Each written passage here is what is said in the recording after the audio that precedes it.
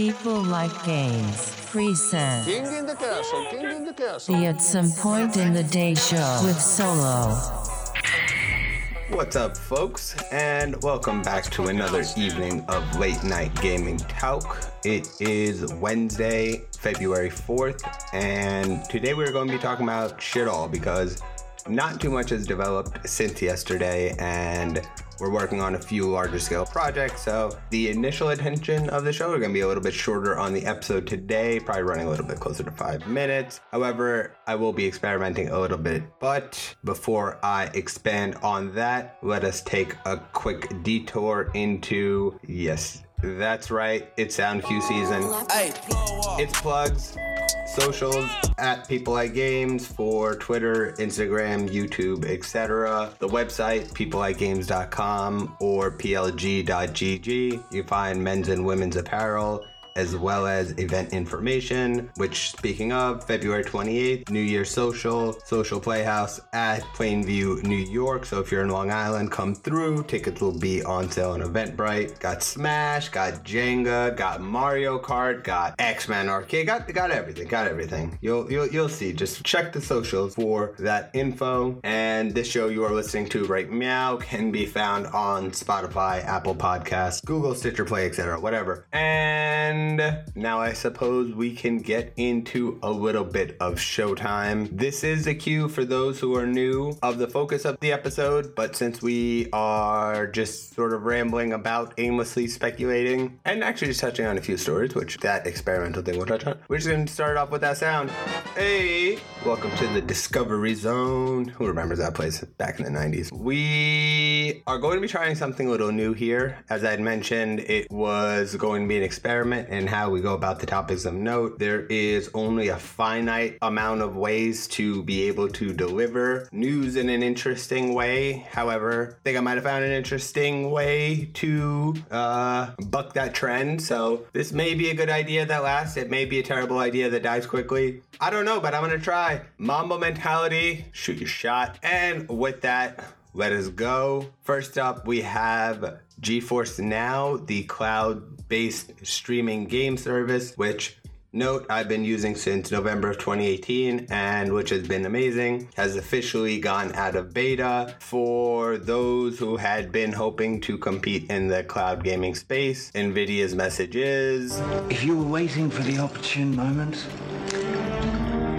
that was it. and that moment has passed. And you, Google Stadia, and xCloud, depending on what their selling point is, are going to be in a little bit of trouble because the experience GeForce Now has given for years now, going into the fact that we're in 2020, has been incredible. And for them to feel comfortable to finally pull it out of beta, and not only to pull it out of beta, but to include in its game library the ability to port in games from Steam, Epic Games Store, Battle.net, and Uplay with the service. That's a tough one. My condolences to the cloud gaming competitors, because if GeForce has a better version of their marketing done for this and the media starts talking about it a little bit more, it will be as dominant as its technology demands it should.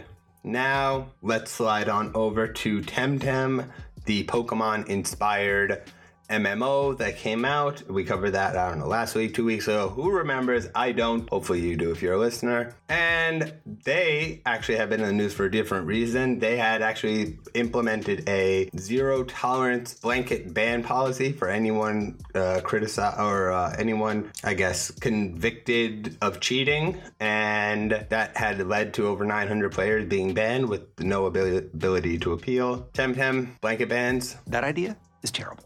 However, their initial appeals policy of on whom's authority has given way because public criticism is a bitch at times, and so wanting to maintain the good grace of the peoples, they have pivoted, would be the best way to put it.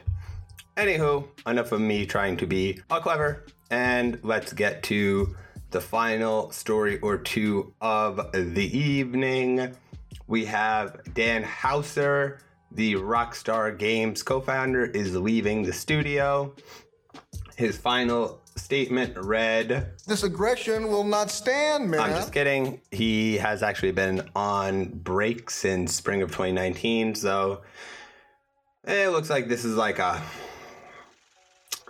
slow let-go policy that was decided upon a long time ago, because that is the nature of corporate firings. It is far too political for someone to be in, unless it's the most, blatant or gross or worse or whatever circumstances, for it to actually go out that way. And so I'm curious to see what he does next. Obviously, Rockstar is Rockstar, and I'm curious to see which direction Rockstar goes in, given that with one of the co-founders leaving, the initial anchors of a company and its vision is always important. And when they leave, the company always goes in a different direction. Better, worse, it's very subjective relative to whatever your opinion is. That's not the point. However, I'm just simply curious to see which way Rockstar ends up going, and I'm curious to see what he ends up working on, because people of that nature are not long to sit down and wait things out. And lastly, to no surprise, it seems that PlayStation hardware and software sales are down.